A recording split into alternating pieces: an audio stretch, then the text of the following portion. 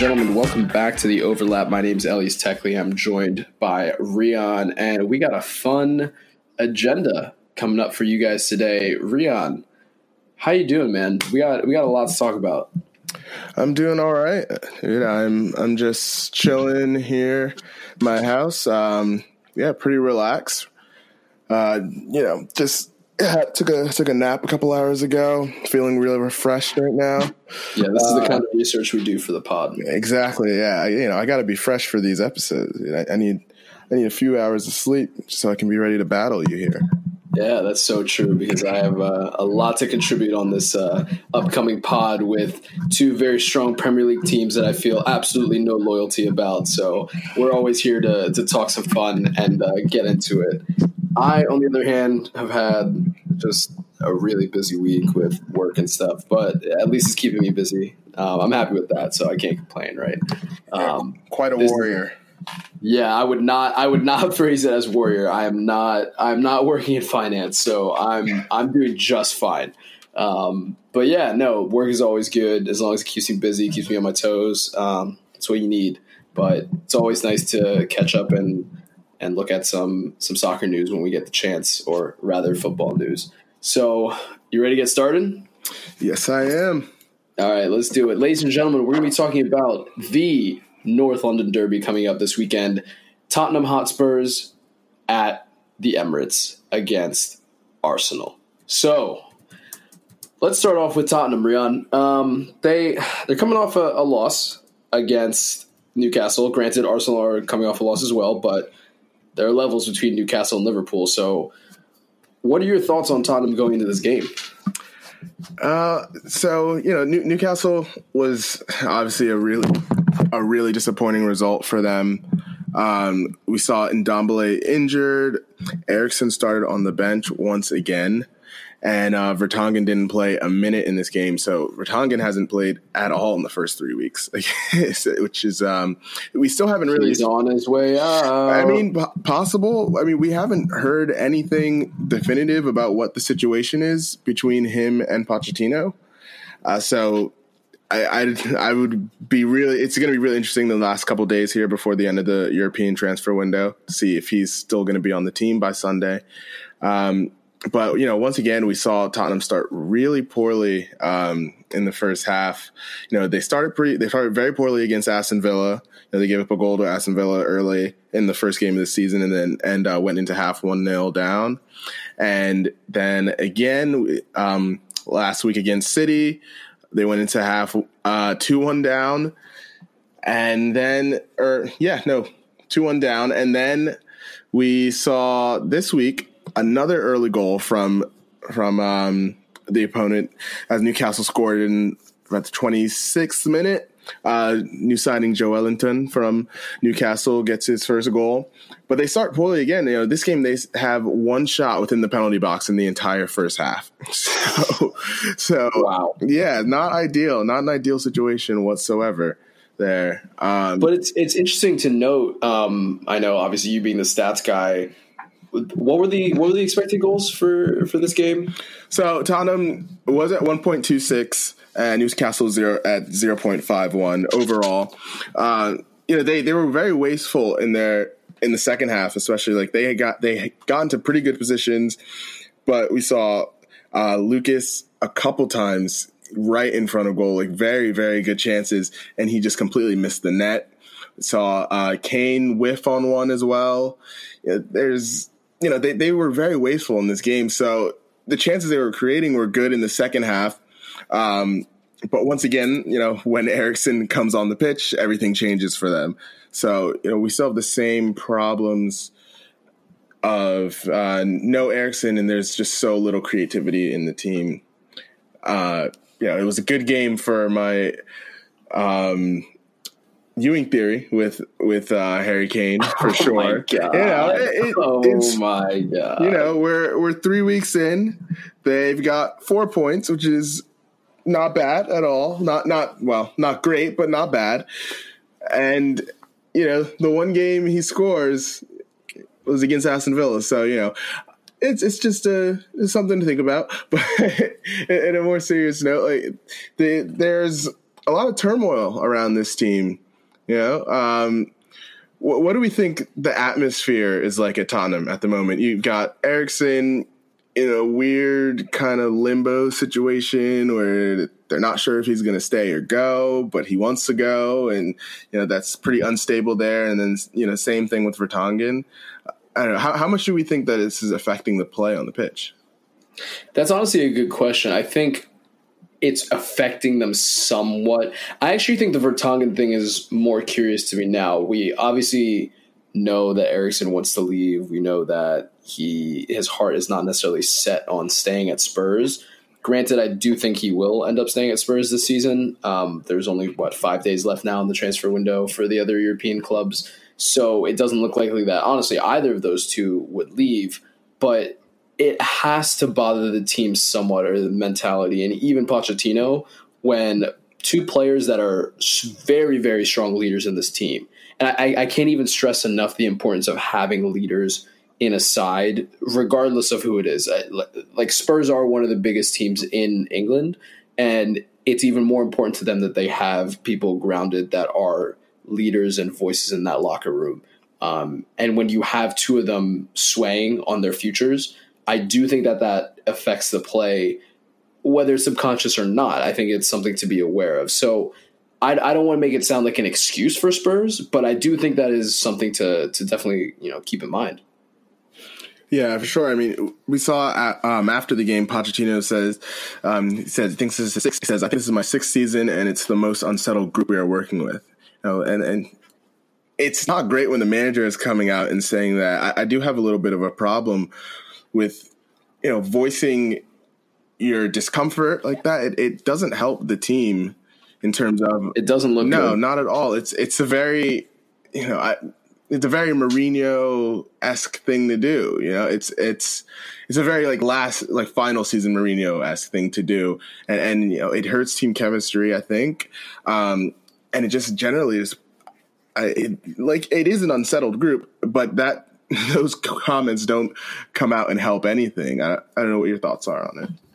Yeah, I'm trying to think of, say there's an instance where another manager said this is the most unsettled. Okay, here's a good example. Take United, right? If Ole came out tomorrow and said, I'm very, I'm unsettled, and this is one of the most unsettled times or periods that I feel like I went through as a manager, people would be going nuts, right? Along with the fact that Pogba likely wants to leave next season, it would kind of raise a lot of red flags. So I'm trying to think of just a situation where anyone else would say something along those lines, and none come to mind immediately. But I'm sure there have been some. So I'm concerned as to why Pochettino said that. It must have really been heartfelt almost for him to say, yeah, I feel very unsettled in the squad that I have, not from a player's ability standpoint, but a player's commitment. And that's almost equally as important as someone's ability. Yeah. I mean, we saw throughout the summer, he was putting out little, alarms to the board there, saying that he thinks the team needs to freshen up. So this is just a continuation from what he was saying in the summer. He was worried about where this team is going forward, especially when they weren't really making that many, they weren't really putting out a lot of money to make the signings. They got Ndombele very early, and then Lo Celso comes the last 2 days before the transfer window, and I'm sure he would have loved to have that player 2 or 3 weeks before that, and to give him a chance to start the season with the team, right? So I think this is more of a continuation from the summer, and looking ahead, not just in this game, but for the next 6 or 7 months, it's going to be something to look at, because I think a lot of people do believe this might be his last season. And with what he's been saying the last couple of months, he's not doing anything to quell those fears, right? Yeah. No, I fully agree. I think ultimately a part of this does land on Pochettino. And I know it's a hard and difficult situation to manage, but at the end of the day, that's what he's getting paid to do. He's getting paid to manage a squad full of very quality players, and at the same time helping them to perform well on the pitch. And one of those jobs he's struggling at right now. And while I highly rate Pochettino, I don't want to take anything against him, I think this is something that he needs to focus on going into this weekend, because this is going to be a difficult game, regardless of the result that Arsenal picked up or did not pick up at Anfield this weekend. So I'm very interested to see what Pochettino does in terms of preparing the squad, both from a mentality point of view and from a physical/sporting point of view. Yeah, I agree. I just want to give a little shout out to Newcastle. It's a very, very impressive result for this team, and my feelings on this team in general. Yeah, very impressive result for sure. And Joe Ellington looks solid for Newcastle, even outside of his goal. So there's a positive result for them. We'll see how they take it going forward. But again, very disappointing for Tottenham. And you know what? You know what I'm thinking about Newcastle now? What? Well, since Wolves have just not been living up to our sixth place standard that we have for them. Oh no! I'm thinking Newcastle could be the new Wolves. It's written in the stars. All right, let's not get carried away. Here, all right, let's not get too carried away. All right, we'll wait through till the Christmas break to make that decision. But as Negro Damas himself once said, put all your money on Newcastle. Oh. You heard it here first. Okay. All right, that's enough out of you. All right. So let's look to the other side of North London here. Yeah. Let's take a look at Arsenal. We talked a little bit about this in the most recent pod about their performance at Liverpool, but I think you had I wouldn't say a huge problem or overarching massive problem with their performance, but obviously it wasn't up to standard. They still had problems. Tactically, it didn't really add up. And I think you definitely had some question marks around this team. Like I said in the last episode, the effort was there. This was different than other Arsenal performances where – I mean, maybe some of that has to do with, no Ozil in the team, but I mean, you have to look at that. Ceballos provides actual work rate, actual defensive work rate, really. Right. But, the problem wasn't exactly with how the players played. Right. I think it was more the tactics were the most confusing part of that entire game for me.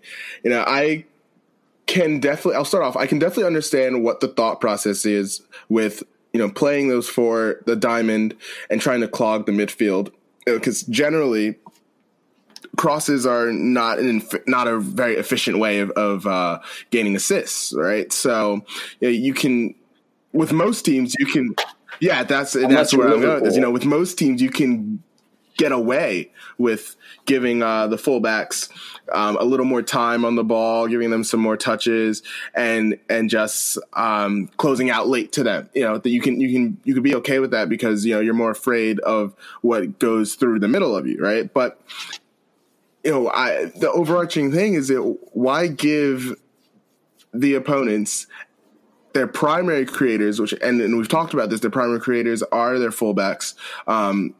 Especially Trent Alexander-Arnold. There's a great piece in the Athletic by Michael Cox, who basically focuses on more tactical side of the game, and talked about how Trent Alexander-Arnold is really revolutionizing that right back position. Great article, by the way. Thank you for sending that over. But his strengths, the thing that make him so different is that he's not just playing crosses. He's not just floating crosses into the box. He's great with his left foot, which is not a quality that I'd say at least 80% of right backs in the world are very good with are not very good with their left foot, right? But he's very good with his left foot. He was transitioned from a central midfielder in his teenage years. Well, teenage years. He's only 20. So but right. That's nuts. But when he was younger, he was a central midfielder, and so he moved out to right back. So he's very good with his weak foot, so-called weak foot. but he also zips passes into the strikers and into into the strikers, really, into Mane and Salah and Firmino. And that's what we saw, especially with the second goal, the second goal, the one that leads to the penalty, right? He zips a ball into Firmino, who plays the ball, the little through ball into Salah and leads to the penalty, right? But that's it. I don't understand giving your opponents, their primary creators, the most space on the pitch, right? I definitely understand the clogging that area, though, that middle area, because, you want to stop balls into the forwards. But, Liverpool's, their players aren't stupid. They switch the play. It's quick as that. Once you're actually keeping the tempo up and switching the play, those four guys in the midfield are doing a lot of running. And I think we saw after about half an hour, those guys looked a little tired having to run out to those fullbacks every time. Yeah, I agree. I think one of the most impressive parts about Trent is his work rate too. I think you kind of highlighted his tactical acumen and especially his positioning. And I think positioning is easily the most important attribute that any player can have or needs to have. But his work rate to defensively contribute is something that I think is also underrated, because we kind of talk about him as this attacking fullback that has the skill to get forward and put in assists. But at the same time, he's almost equally always there when tracking back. And we kind of saw that this weekend, right? We saw that when, I guess in this case, it was more of an Aubameyang on his side of the field, making those runs down the left-hand flank, Trent was almost always running back. And I feel as though that's sometimes an underrated part of his game. And given that he is only 20 years old, it's only going to get better. Yeah, no, totally agree. We saw that the chances that Arsenal did have, right, they were more on Pepe's side of the field, on Robertson's side. Yeah, his obviously by being up so far, he's going to leave space back. But like you said, the work rate's very good, so he gets back there. My question for you, Elyas, is especially after the early stages of the game where we saw so little pressure actually on the ball by Arsenal. I don't know if that was tiredness or if that may have been a tactic just to kind of sit in a little bit and make things tough for them to go through the middle, right? I'm guessing it was probably more tactics than tiredness. But if you're going to play this far off the ball, do you really need four guys in midfield there, right? Specifically for central midfielders, but especially, do you need those four guys in midfield there?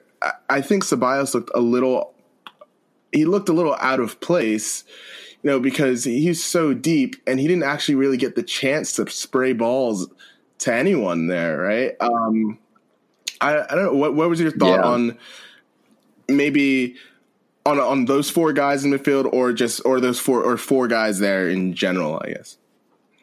So I don't like a four-man midfield for Arsenal. I just want to say that right now.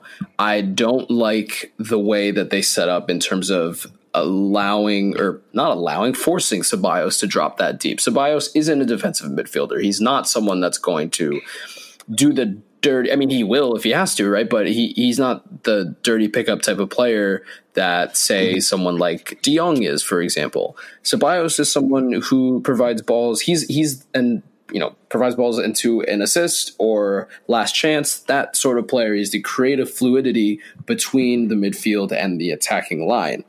When you limit him between or behind practically Guendouzi and Xhaka, then you're preventing not any sort of outlet towards Pepe and Aubameyang, but you're limiting it. And moreover, you're taking away an attacking spot from where Lacazette's space would be. And that doesn't make sense to me, because Xhaka is a good player. I do think that Xhaka is a good player. I think he's best suited in a defensive midfield role when, of course, he's not allowed to tackle anybody, but he's best suited for that. And if he had a Guendouzi and Ceballos in front of him, which I think could work very well, then I think you have a good connection and a good partnership between Ceballos and Guendouzi. They're both relatively creative. They both can get out of tight spaces. They know each other's position, or they know their own individual positions, and with time that will grow with chemistry. But you also have a very capable sub in Torreira, as we saw when he came on against Liverpool. So I'm not sure where the idea of playing 4 in midfield came from, because if you're playing against Liverpool, you're going to have goals scored against you, right? The question is, how many goals can you score against them, which is a much more difficult task. Defending them is already hard enough, but scoring against them is even more difficult. And so I think Arsenal, where they made their biggest mistake, was trying to play into Liverpool's hand rather than playing their own game and allowing that to take over. Yeah, it was a very pragmatic way of going about that game, but not even... I mean, apart from being pragmatic, it was a little nearsighted, I guess, would be what I want to say about it, because, you know, you naturally would look at the team and say, you know, I don't want these 3 guys up front to touch them, to have balls played into them. But I'm just trying to think, you know, I find myself in watching a lot of these games with Liverpool and Manchester City. You know, as a Chelsea fan, I find myself thinking a lot, actually, you know, what would Jose Mourinho do in this situation against these teams? I mean, why do you do that? I mean, then again, we did see him with the team last season. He has played against these 2 teams in the last 2 seasons with Manchester United, but you know, that's not a good Manchester United team. But I try to think, you know, what would he do with an actually good team? Like, what would he do with this Arsenal team against Liverpool? I would guess he would probably. Well, knowing Mourinho, he actually probably wouldn't have played Lacazette, Aubameyang, and Pepe all together, because, you know, he probably wouldn't be able to trust the guys on the wing in terms of defending. But let's say he played those 3. He would tell Aubameyang and Pepe to basically just stay with Wilson and Alexander-Arnold, right? Because those are the guys who had their team's most assists last season. You know, Alexander-Arnold, 12 assists. And then the closest person was Salah with 9, right? No one in their midfield had even yet. So you know where the danger is. It's on those 2 guys. Those 2 guys on the edges, on the outside. So I totally agree with you. The 4 in the midfield there, it didn't actually deal with the most dangerous part of the other team. You know, it was purely, obviously, looking at who scores the goals, but it didn't really try to address who is, you know, providing the chances really for the team. So it's definitely a knock on Emery, who, you know, I think we both think he's a pretty good manager. You know, he's won the Europa League a couple times and beat Klopp a few years ago with Sevilla, right? Yeah, he did. So you know, we know that he's not a bad manager, but, you know, I think he's got to find a way to play those 3 guys. You know, that's their best chance of trying to win games this season. We said this in the preview. Like, they're not going to be good at defending. They're going to be at best average, right? Maybe slightly above average, depending on who's in the midfield, right? So they need to go out and try to score as many goals as possible. Like, you don't spend £80 million on Pepe to have him basically be a counterattack outlet. Like, I get, like, maybe against better teams, but you don't. That's not why you have. You don't have him there as like an outlet. Basically, he's right? Worth more. Yeah, exactly. I think he can do more for this team, and I want to give the benefit of the doubt to Unai Emery just because it's been 3-4 games, and I don't want to just run the excuse of you need more time or a player needs more time to adapt, but it is a valid excuse in this case. It's important to recognize that he did just join a new team in a new league, and he's not very familiar with everything going on. I'm not saying he's dumb or anything. I'm just saying it takes time to adapt. Granted, he himself has said his chemistry with Lacazette has gotten better. His chemistry with the team has gotten better. So I have faith in him. And I obviously know that his quality from Lyon was was very, very high. So I don't know. I do have faith in him being more than just a counterattacking option, but I think that was more of a setup for that specific game rather than what we will see for the rest of the season. Yeah, no, I completely agree. I think he was actually their brightest spot during the game. Like, he was very bright whenever he picked up the ball. He was genuinely going at Van Dijk and was not getting absolutely like dominated by him. Like, he actually was doing pretty well, and then especially on the one chance that he has to score, he gets around Robertson. A great little like 1-2 a great little move to get around him, right? I can't give Emery a benefit of the doubt with not playing that front three there, though. If of all people to take out of it, you're taking out Lacazette. Pepe is the new guy. Like, why? I can't give him a pass on. You're going to start him, who literally his first start for the team in a massive game. You start him, and you don't start Lacazette. The reasoning, I suppose, is there's more pace with Pepe, right? But I mean, I don't know. If you're already a team that's less talented than Liverpool, why are you not trying to play to your strengths in that game? Yeah. If you go out and lose, what's the worst that could have happened in that game? In all honesty, if you played those front three, you lose 4-1, like 4-0. Like, I mean, what's the real difference? You're already a less talented team. You already expect not to get something out of that game. Why not play to your strengths in that? So. Yeah, no, I agree. I think we have the same idea that if Arsenal had done that, then they might have had more of a chance of at least putting a couple of more chances in the back of the net. And by a couple, I mean like literally two. But the skill disparity is still something to note. And maybe if Unai Emery was working with a slightly better squad, then who knows? He has beaten Klopp before, like you said, and he might have gotten something out of this game. But hindsight is certainly 2020. Yeah, of course. And then it doesn't help when you've got a beautiful curly-haired man at the back, David Luiz. Dude, I can't. I just can't. I can't. I'm stressed with work enough. Don't do this to me now. You've said your piece. You said your piece on him. I'll come in here. I said it before the season. We know his limitations in a back four. This is what you get with this is the David Luiz experience. This is it. This is it right here. You get 2 to 3 mental lapses a game, right? And they're exponentially magnified when you're playing with a center back pairing, right? Oh my God. We saw 2 of them in this game, right? First one comes on the second Liverpool goal. Stupidly pulls at Salah's jersey. Yeah. We talked about that one. Second one is the third goal. The lapses, the lack of intelligence defending an open space that he has.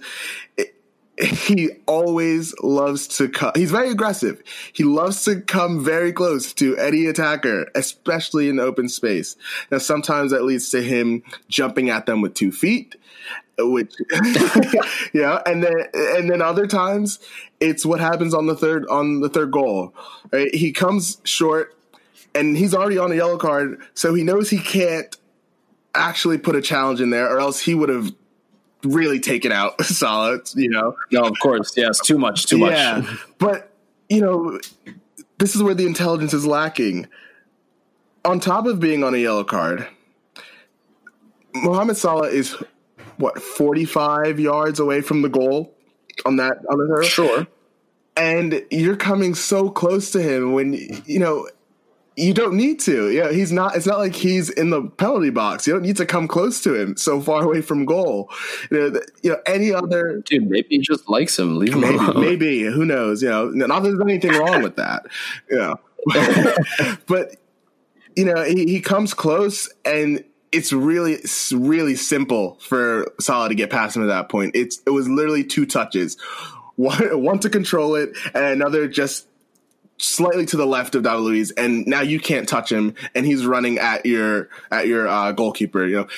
last season against Tottenham at Wembley, the third Son goal against Chelsea, he does basically the same thing.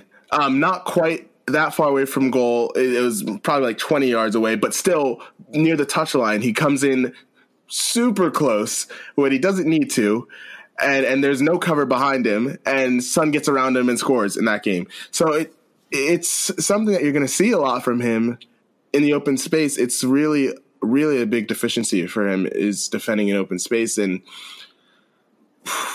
when you're coming up against a team like that who's reliant so much on pace and stuff, that's a big no. Especially if you're on a yellow card there, just play safe. Just play it safe. Just drop back and let them come at you. It's something that we're going to see all season because, like I said, he came in and he's automatically one of their 2 or 3 best defenders, right? He's automatically the most decorated defender on their team in terms of trophies won, experience, everything. He's gonna get the nod over just about anyone else because of his experience and his ability to fit in with how they play in general, his passing ability and stuff too. But this is what comes with it. This is what comes with the Louise experience. £8 million. Dude, it's not like an Airbnb experience. Yeah, but you haven't lived it, my guy. You haven't. No, and I don't want to. Yeah, this is why £8 million. This is what you get for £8 million. What were you expecting? He wasn't going to come in. He's not going to come in and beat Thiago. He's not Thiago Silva, right? This is what you get for £8 million and waiting until the literal last day of the transfer window, right? So I have no sympathy. Enough. I have no sympathy for them whatsoever. Very fair, very fair. Arsenal, it's all on you. You have no one else but yourselves to blame. Bring in Sarabia. Well, what's his name? Saliba? Saliba. Not Pablo Sarabia is PSG player. Yep, PSG midfielder from Sevilla. Different player, very different. But anyway, you get my point. But with that, we're going to take a quick break after just detoxing this whole David Luiz thing. I need like 20 minutes to myself. And then we'll be back with a little bit of a preview from one of our friends, Desmond.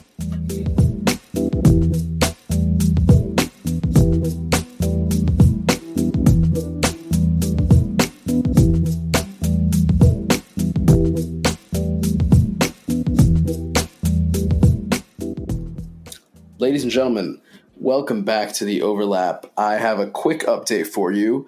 As I said before, I thought our friend Desmond would be able to join us today, but it looks like he has some work that just caught up with him. So he unfortunately will not be giving us his side and his viewpoint on the Spurs point of view coming up this weekend, but instead we will be able to give our own thoughts on the upcoming game, the upcoming North London derby, and finally our prediction. So Rheon, what are you thinking for Tottenham and Arsenal going into this weekend? Who do you see starting?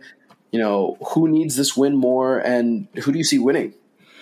Yeah, well, first of all, we don't need Desmond. We don't need anyone else. Dude. Who's the real experts here? It's us, dude. Yeah. Do you hear that, Des? We don't need you. We don't need anyone else here. But who do I see starting? I honestly do not believe. Well, first let's look at this game from last season. Last season, the same game at the Emirates, Arsenal went down 2-1 and staged a very good comeback against a good Tottenham team to win 4-2. The difference this season will possibly be, will we see Lo Celso start this game for Tottenham? I personally think it's still too early to have him start in such a massive game. But we did just see Pepe start against Liverpool, so who knows? Maybe it's a decent possibility. In terms of their midfield, we see Ali might be making a return, but I think it's probably still too early for him to start for Tottenham there.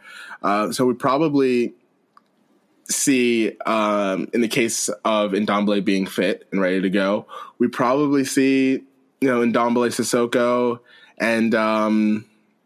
and Winks start in that central, that three in the midfield for Tottenham, and I have to assume that we see Eriksen start. I mean, do you think we see Eriksen? It'll be after the transfer window closes. So, assuming that he's still on the team, do we see Eriksen start this game? I would say that it would be a mistake to not start him. I don't know if he actually does, but even more so, is Ndombele fit to play this game? I believe he is, but I just wanted to make sure. Yeah, he missed the last game, so it's. I think they're still waiting for an update. We'll get a good update. I believe either tomorrow morning or Friday morning from Pochettino himself. So assuming that he's fit to go, I think he starts. If he's not, then perhaps we see Dele Alli start the game. Yeah, I guess or Lo Celso. I would love to see Lo Celso start. Right. I want to start with that. The reason I asked about Ndombele is because I do think that affects Lo Celso directly. Where it gets tricky is I don't know where Eriksen actually starts now, right? Last season, there was a very definitive role for him. It was very obvious that he was going to be the attacking line midfielder behind Kane, and that was his role to roam around. Now, because you have Ndombele sort of he's more of a box-to-box type midfielder, and he makes those runs forward. A part of me has seen a little bit of concern with those two on the field and occupying similar spaces. Granted, when they do play together, I maintain that Eriksen helps the team immensely, and I think that he should start. I'm just very curious to see that sort of midfield of, say, it's Ndombele, Eriksen, and Winks versus, let's say for hypothetical purposes, it's Guendouzi, Xhaka, and Ceballos. That's an extremely clogged midfield. I think we'll see a game that's played in a very small area around the center circle in terms of midfield link up. And I think we'll see a lot of not necessarily losing of possession, but switching of possession, whether it's from chances or whatnot.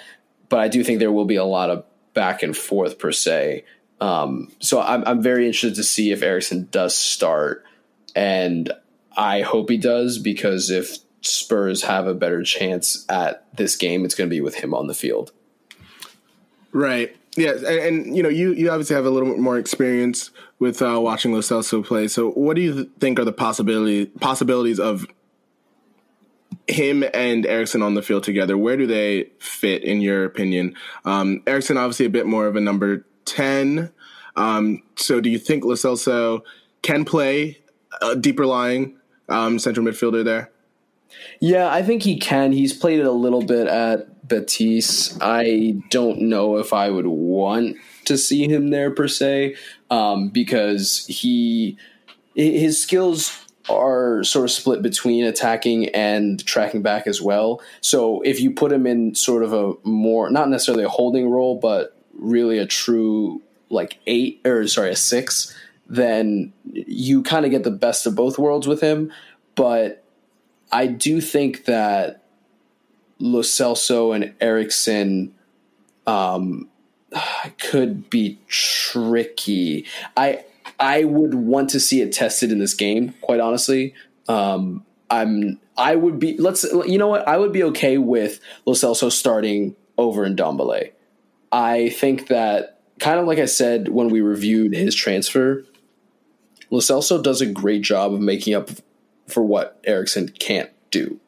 And while I do still think that's true, I hope that doesn't necessarily mean that he invades Eriksen's space in that passage of play. So that's the only thing that would concern me. Not necessarily a spatial issue or positioning issue, but more of how does this affect his play? How does that affect Eriksen's positioning when Lo Celso's on the ball, and how does that chemistry work? It seems as though Ndombele Eriksen is a more proven pairing, and correct me if I'm wrong on this, but that is what I would expect Pochettino to go with. But I do hope for Pochettino to put Lo Celso on at least around the 60th minute or so if he doesn't start. Right. Yeah. Obviously, that depends on what the score is and stuff at that time. But I know I totally understand where you're coming from in that sense. I mean, I think we'd have to see Eriksen in the lineup because first 3 games of the season we see what they look like without him. Right. Yeah. Outside of the City game where he started, they severely lack creativity without him in the lineup. And obviously they hope that Lo Celso can provide that same sort of spark in terms of the creativity from central midfield. But I think, especially in a game against Arsenal, we're going to need to see him. I think we need to see him start, assuming he's on the team, right?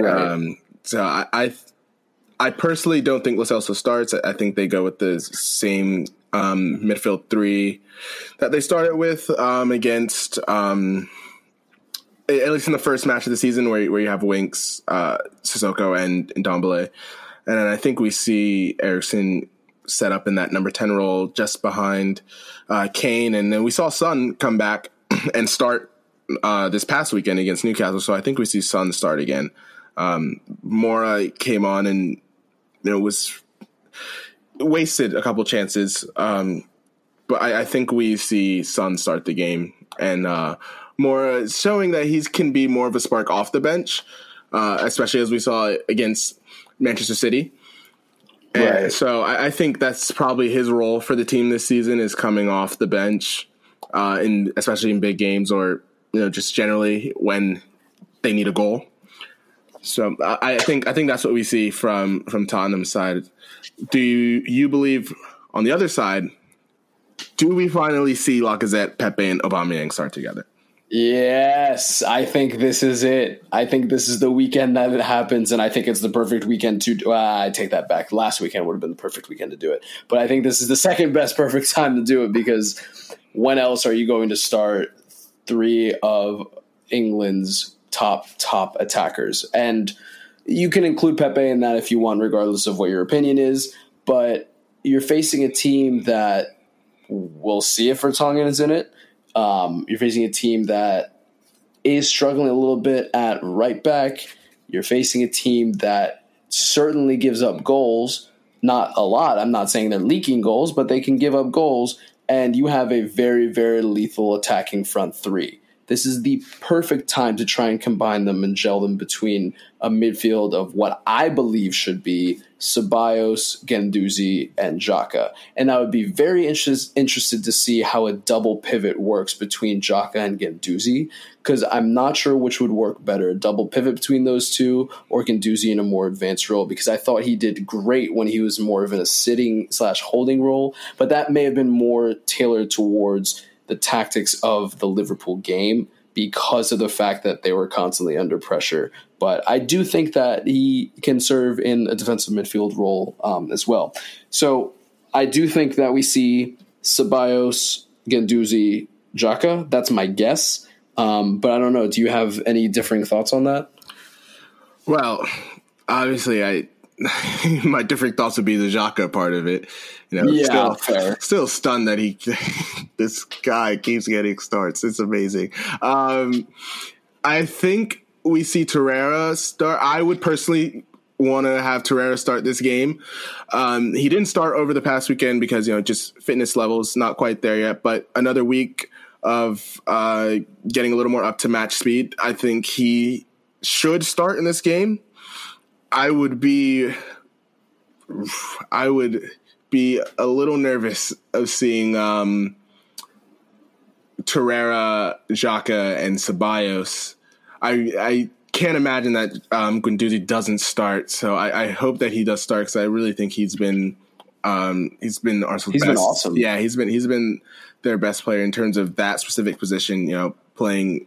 Not as Ceballos is more of a number 10, so just the central midfield. I think he's been the best out of anyone that they've played there, at least in the first few games of the season. So I think I think that's the three that they should go with.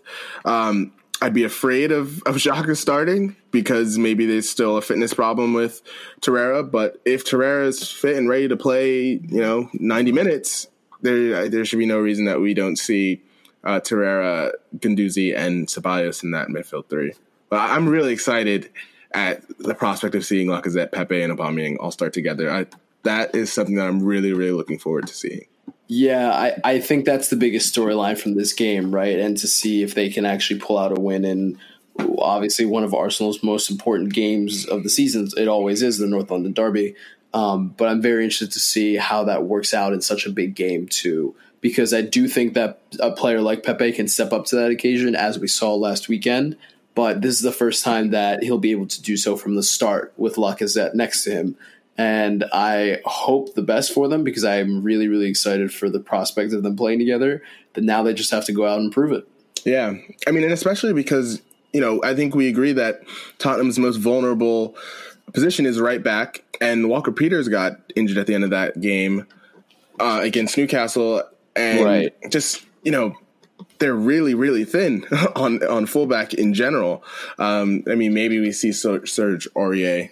Sorry, which was just adventure. He's coming back. That's just an adventure whenever he's out there. but that's where I think they've got to exploit Tottenham is out wide, and you have two great guys that can do that. Although I do think Aubameyang is much more effective closer to the middle of the field, but his pace is enough to be comfortable playing him out on the left in this game and having him go up against Walker Peters. And then you have Pepe on the other side, who's a really good dribbler and can provide something in terms of chance creation for guys like Lacazette and Aubameyang. So I think we've got to see those three, we've got to see those three play together. They need to start gelling. They need to start getting a chance. And this Arsenal team needs a rebound from last week. That's a really disappointing result. Granted, we do agree that Liverpool's just a better team, but, that's a disappointing result, which leads me to my biggest question for this game is, which of these two teams do we think is in more need, which is more desperate for a positive result in this game? 100% for me, it's Spurs. I think they need this result more than anything. They came off a bad weekend before. I have not generally been impressed with their passage of play so far. I think they still have a lot of room to grow, but they haven't shown up yet. Whereas, like I said in the last pod, I think Arsenal didn't play that badly last weekend against Liverpool, and I think they've shown better signs of coming into their own as they progress through the season. And I think adding Pepe to a starting lineup is only going to help them. Spurs need to step it up to the level that they were at last season. And I think this is the perfect game to prove it. Why not go out and prove that in the North London Derby and get a result against your most bitter rivals? So I think Spurs need it without a doubt. Yeah, I'm going to agree with you on that because, like you said, outside of the tactics, Arsenal could be encouraged by the effort that they put in against Liverpool, in the least, the effort, right? Exactly. And on the Tottenham side, I don't know if you've seen the stat, but their last 15 Premier League matches, they have 15 points dating back to last season. I mean, wow. Yeah, I mean, granted, that's good enough to stay up, at least, right? Sure. That's not their standard, but sure. but they were genuinely, and we disagree on this, but I believe genuinely they were bad against Manchester City. They were generally not good at all. I didn't think terrible. They were not good against that team.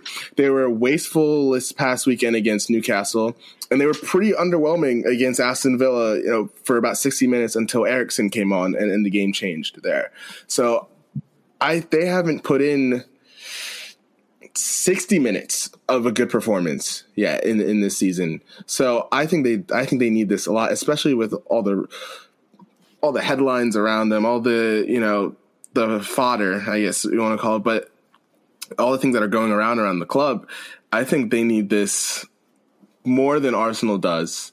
I really think they need it more than Arsenal does, and just out of a confidence standpoint and just quieting the media down a little bit. If they were to come out and to lose this game, While playing poorly too. While playing poorly, especially that will be 3 straight weeks of playing very below average and perhaps getting just 1 point. And then you go into the international break. You don't have a chance to right the wrong of that in a midweek game or the next week. You have to sit on that for 2 weeks. So I agree. I think Tottenham absolutely needs this more than Arsenal does, which is why, for my prediction, I think Tottenham gets. Screw it! I'm going to say I think Tottenham wins the game. I think Tottenham.